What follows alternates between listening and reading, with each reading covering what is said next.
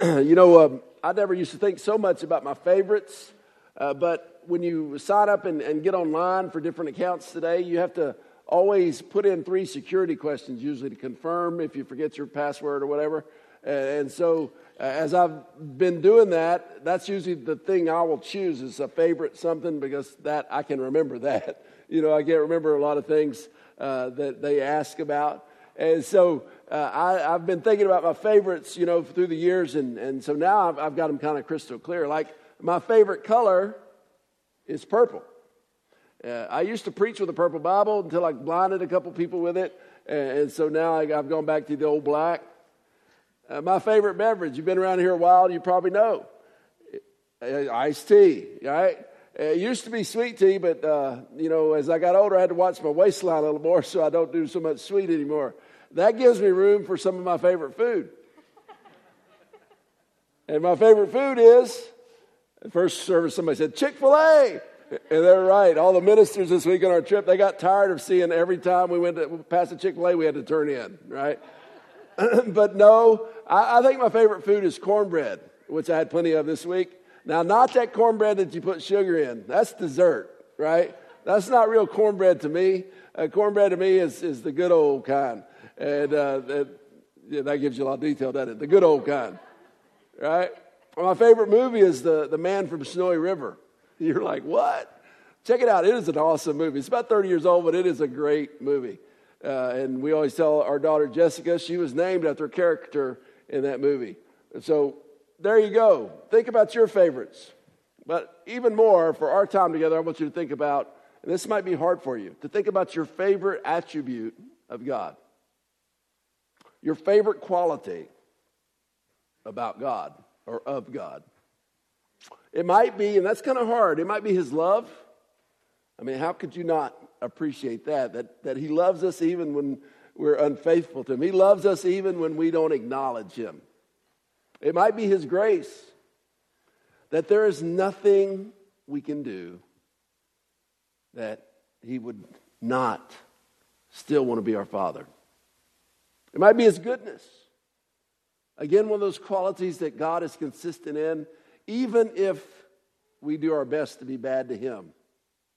But I think for me, because it's kind of all-encompassing, because for this it means that I can always know that God takes care of me and God's going to make good things happen in my life.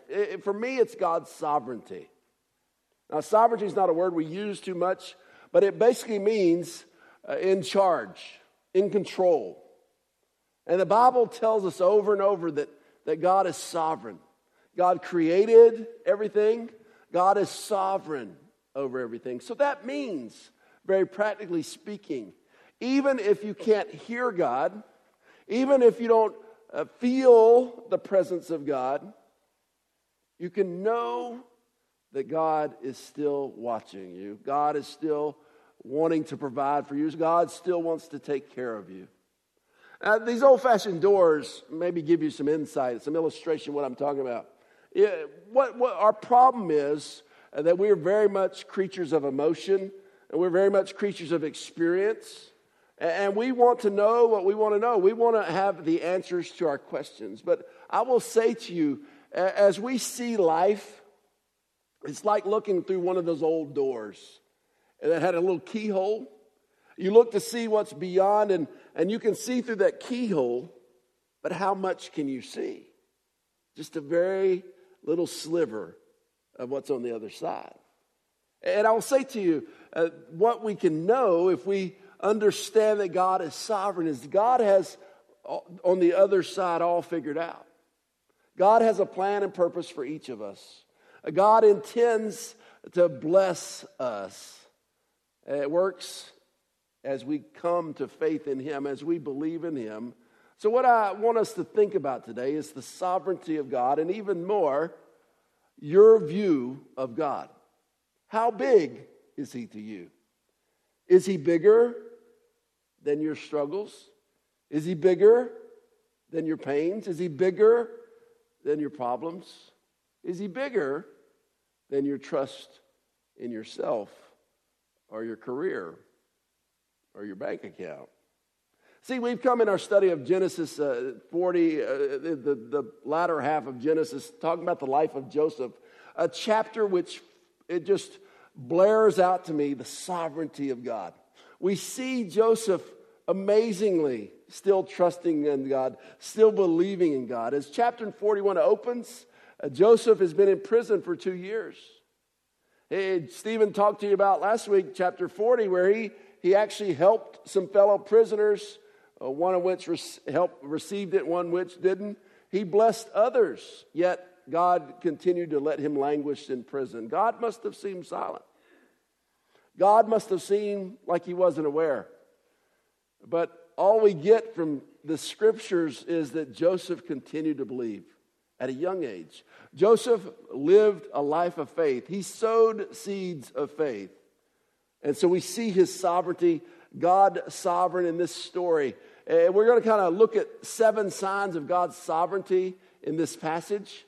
7 signs of God's sovereignty over Joseph's life. And then I'll bring some practical applications to bear as we close. The first thing we see in chapter 41 is God gave Pharaoh 2 dreams. God gave Pharaoh 2 dreams. Now, God can work with people that believe in him and people that don't. God can work situations in which he uses ungodly people and things to do his will, to accomplish his will. And that's what we see happen here. But it is God that enters into the picture, God that gives Pharaoh the dreams. Beginning with verse 1. When 2 full years had passed, Pharaoh had a dream. He was standing by the Nile. When out of the river, there came up 7 cows. Now listen, when you read Scripture, it is going to be dull and boring to you if you don't do what I do. I try to get into the scene and think about this. I mean, these are some big old fat old cows. You know, they're sleek and fat. They grazed among the reeds. They were like, you're thinking T-bones, right? Or ribeyes, whatever your favorite cut is. After them, 7 other cows. Now, these are just I wonder what Pharaoh ate the night before he had these dreams, right? Aren't there some things you eat and you can't, like you have the terrible dreams. You can't sleep because you're thinking up all kinds of weird stuff. 7 other cows, ugly and gaunt, came up out of the Nile and stood beside those on the riverbank. When I read that, I think about the dogs I saw in the mountains of Panama when I was there on a mission trip. I mean, these were the most scrawny, emaciated dogs. You wonder how in the world they were still breathing. But they kept living and kept doing what they do. Well, here you got these emaciated, ugly cows, and they stood beside those in the riverbank. So you could see even that greater contrast. Sleek and fat, nice steak, and, bones covered by skin. But the 7 cows that were ugly and gaunt ate up the 7 sleek, fat cows. Cows don't eat meat, they're herbivores. But in this dream, that's what happens. Then Pharaoh woke up. I bet he woke up. I'd be like, ah! Then he fell asleep again and had a second dream. 7 heads of grain, healthy and good, were growing on a single stalk. After them, 7 other heads of grain sprouted, thin and scorched by the east wind. The thin heads of grain swallowed up the 7 healthy, full heads. Then Pharaoh woke up. It had been a dream. In the morning, his mind was troubled, so he sent for all the magicians and wise men of Egypt. Pharaoh told them his dreams, but no one could interpret them for him. I think God speaks to us even today through dreams. Why do I say that? Because dreams come out of REM sleep. They come out of our subconscious. And God can work. He can guide us. He can give us direction in our lives through our subconscious. But I would suggest to you, that's not the only way I seek God's will for my life or seek his vision. I try to surround myself with other godly people. I try to read and meditate on his word and to determine his direction. But here, he's using dreams. And God sends them. God is so sovereign that he brings these dreams to bear in Pharaoh's mind. Secondly, second side of God's sovereignty here is he reminds the cupbearer. You remember if you were here last week or you read chapter 40, the cupbearer that Joseph helped out.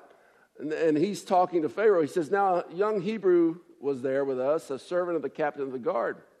We told him our dreams and he interpreted them for us, giving each man the interpretation of his dream. And things turned out exactly as he interpreted them to us. I was restored to my position and the other man was in jail. We get discouraged When we do good things, we help people, we are godly in serving others, and they just ignore it. Or there doesn't seem to be any fruitful consequences, any harvest to our actions. We get frustrated sometimes. The Bible says don't grow weary of doing good. When we can't see an impact, we can get discouraged. And we can get apathetic. We can stop doing it, right? But here, you see, God is working. And this cupbearer, though he didn't immediately give Joseph the credit, though he didn't immediately give Joseph credit and allow Joseph to bear those good consequences of his help, here God brings a memory to him. God works in all of our lives through people around us in his time. It's hard for us to understand his time is not our time. But we can get that. The Bible tells me, and I believe it to be true because I've seen it happen over and over, that God always, he brings reaping where there is sowing. Whatsoever a person sows, they shall reap. Now, it might take 5 years. It might take 10 years.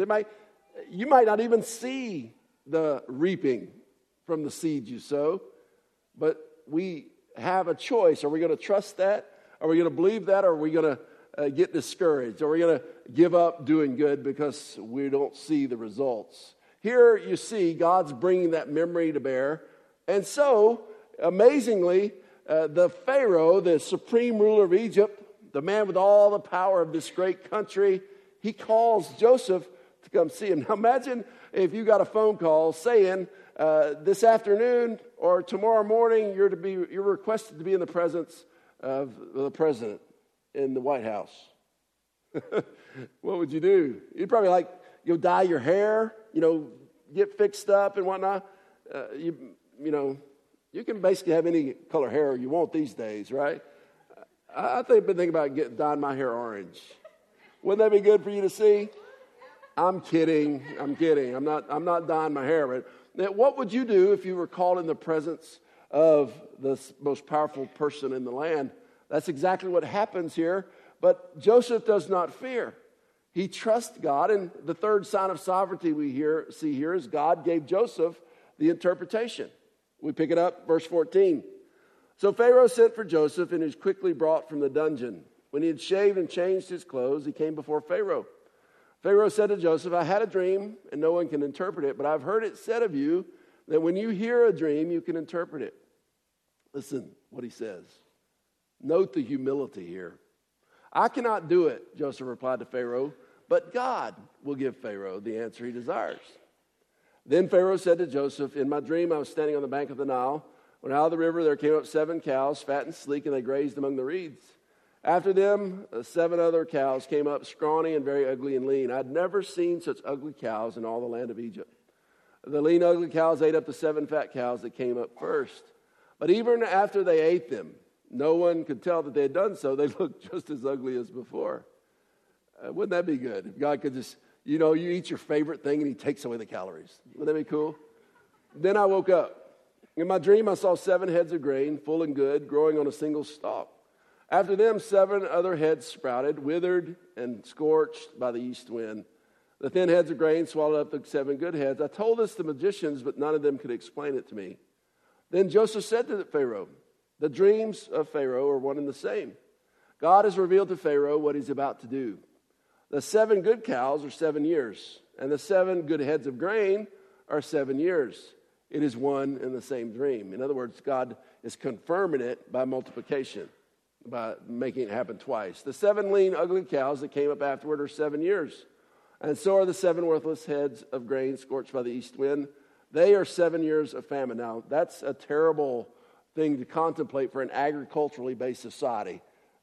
7 years of famine would basically mean the whole existence of the country would be in great peril. The population would be at great risk. It is just as I said to Pharaoh. God has shown Pharaoh what he's about to do. Again, God is doing it. 7 years of great abundance are coming throughout the land of Egypt, but 7 years of famine will follow them. Then all the abundance in Egypt will be forgotten, and the famine will ravage the land. The abundance in the land will not be remembered because the famine that follows it will be so severe. The reason the dream was given to Pharaoh in two forms is that the matter has been firmly decided by God, and God will do it soon. Again, God. God is sovereign. And so this is divine interpretation. It is God's blessing to Joseph. God gives some people the spiritual gift of discernment. Maybe you're one of those. You can see patterns and see what's God's about to do. Not all of us have that gift. But here, supernaturally, God blesses him with interpretation, and Joseph gives God the credit. But not only that, the fourth sign we see of God's sovereignty is God gives Joseph a wise plan.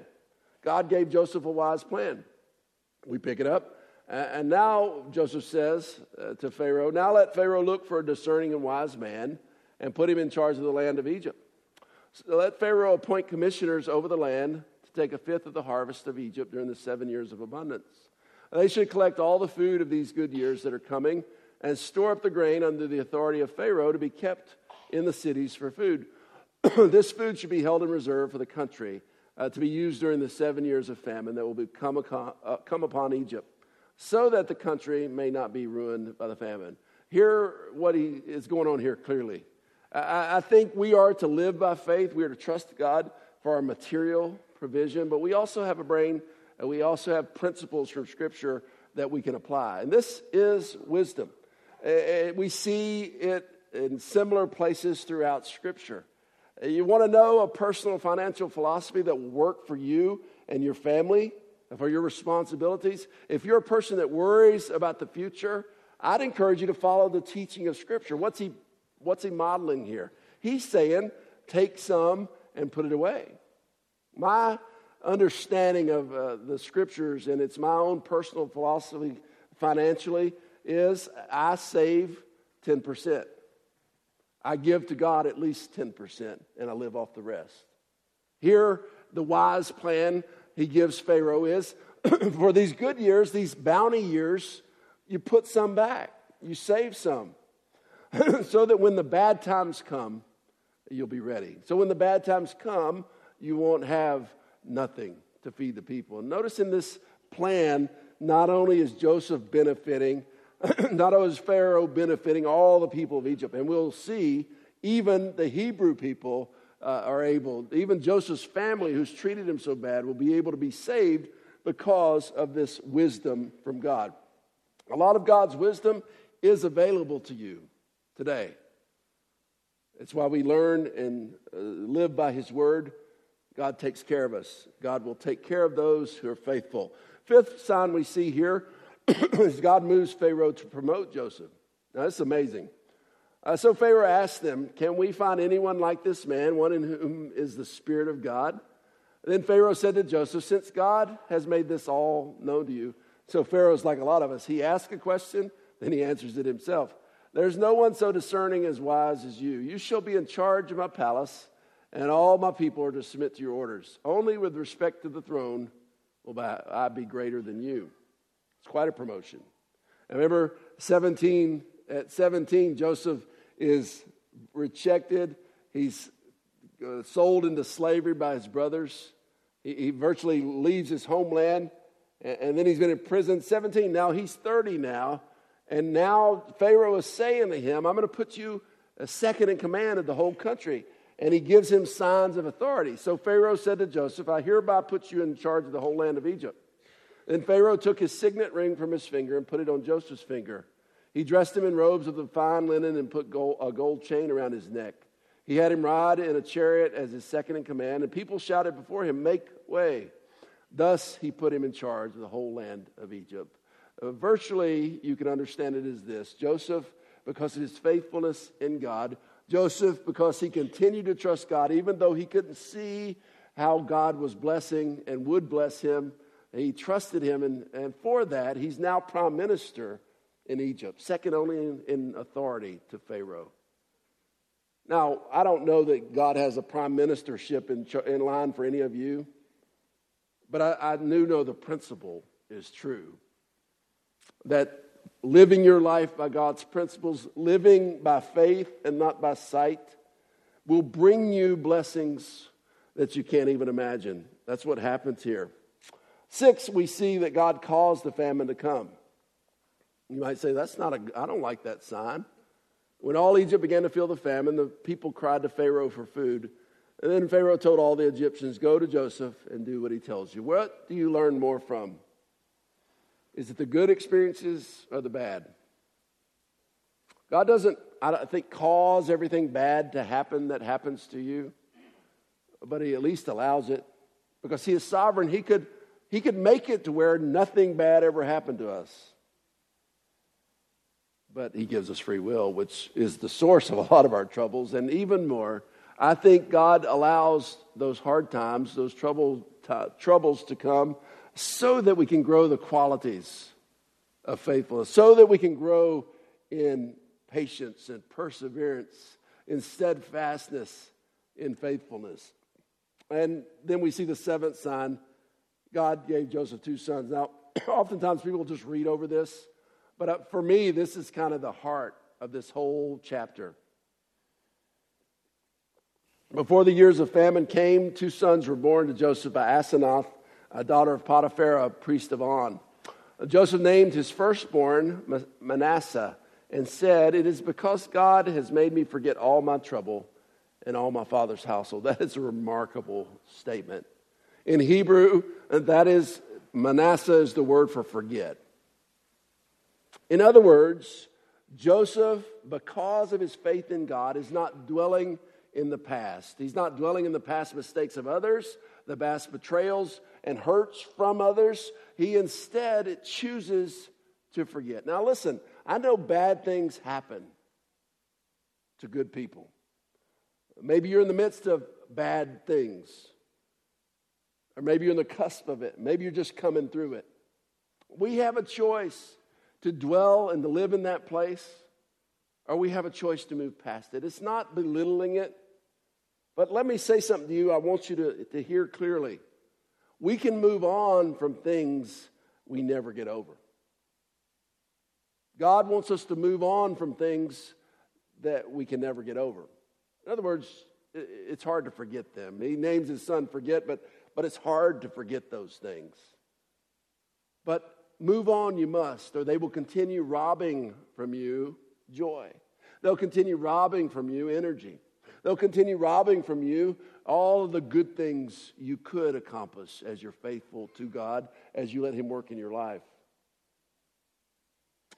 The second son he named Ephraim and said, it is because God has made me fruitful in the land of my suffering.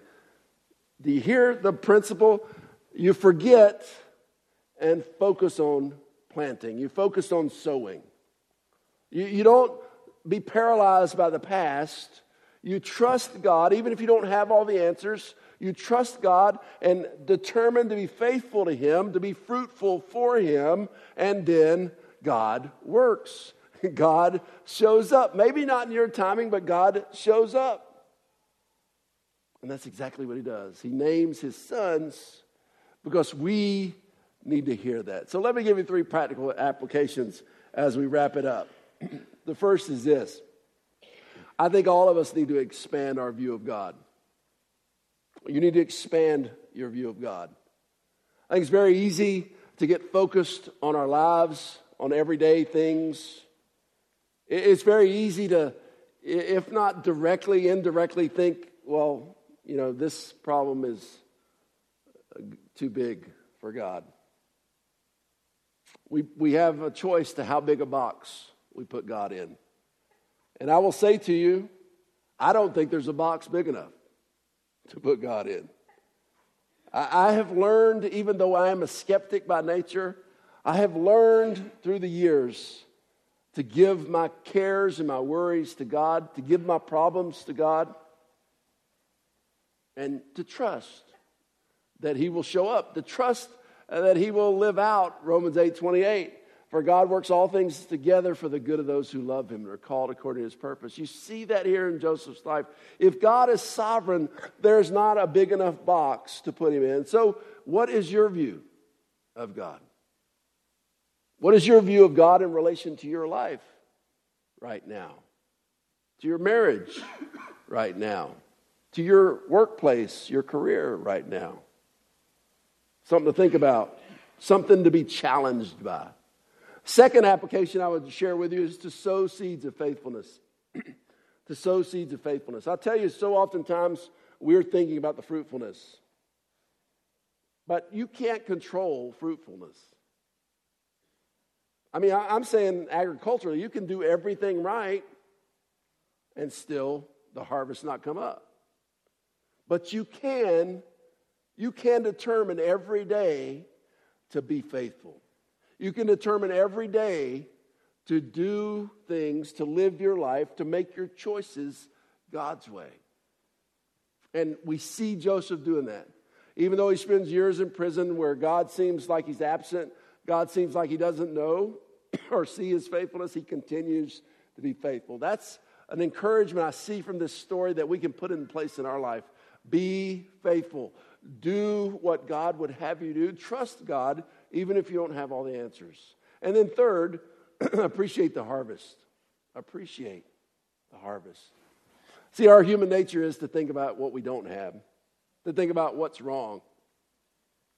When I think we should be a people who celebrate God showing up, who celebrate God's blessings, who celebrate when the fruit comes up, when the harvest comes up, we celebrate that. And even more, we remember it, because remembering the fruit, I think, keeps us faithful. It gives us motivation. It inspires us to continue to trust. You know, as you look at things, you have different perspectives. In photography, zooming in and zooming out gives you a different perspective. You know, I was looking at, in preparation for this, listicle. You know what listicles are on the internet now? That you go to a site, Yahoo or whatever, and they have like 10 celebrities who look terrible now, right? Or one of those. Now, that's not the one I saw. That wouldn't be any good for the sermon. This one was 15 landmarks zoomed out. It was intriguing. And the one that moved me the most was a shot first of the Taj Mahal. If you know what the Taj Mahal is, it is this beautiful. It's probably the most beautiful ornate building. It's at least in the top 3 that man has ever made. Huge, filled and covered with precious metals, and there's no telling how much money it would take today to build this Taj Mahal. It is amazing. But then the next shot is zooming out. And you know that as they zoomed out, the Taj Mahal is surrounded by barrenness and poverty, slums. What a contrast. I will tell you, we spend a lot of time, too much time, thinking about things of this world, our money, our position, our power, not realizing that all of us have a sphere of influence around us. And the converse is true. And that's where I'd like to leave you today. You might look at your life and see poverty. You might look at your life now and see barrenness. You might see the problems and the trials. But I tell you this, if you zoom out and you live and plant seeds of faithfulness, then I think God's going to do some beautiful things. The Bible tells me that God works through the people of faith to create masterpieces, both here and for eternity. John 14 says that God has prepared for us a place, a mansion for us to live in heaven. But even more, the Bible tells me that if I live my life pleasing God, if I live my life sowing seeds of faith, then God brings a little bit of heaven right here to earth. Both blessing me and me blessing others. It's all about really your perspective, isn't it? It's all about really your view of God. And so I ask you today, how big is your box? Father, as we think about these things, I thank you that you don't let us be comfortable The life of faith is one of pain sometimes, one of doubt sometimes. But if we will persevere, if we will trust you even when we don't have all the answers, that just as you worked in Joseph's life here, you'll work in ours. Now, we're not going to be prime ministers of Egypt. But God, I know you have amazing things planned for each one of us if we will be faithful. Not only amazing things for us to enjoy, but for us to bring joy to others, for us to bring blessing to others. Father, we confess that sometimes we don't give you the right perspective. We don't think about you near enough. I pray today that you've challenged us. As we go through this week, I pray that we will see there is no problem in our life too big for you. We will trust you. We will believe and walk by faith and not by sight. I pray this in Jesus' name. Amen. It's ministry time. If you have a decision to make, we'd love to help you with that. I think the challenge for all of us is very overt. Think about that this week. How big is God? He's bigger than whatever you got going on. Let's stand together and sing. If you have a decision, please come.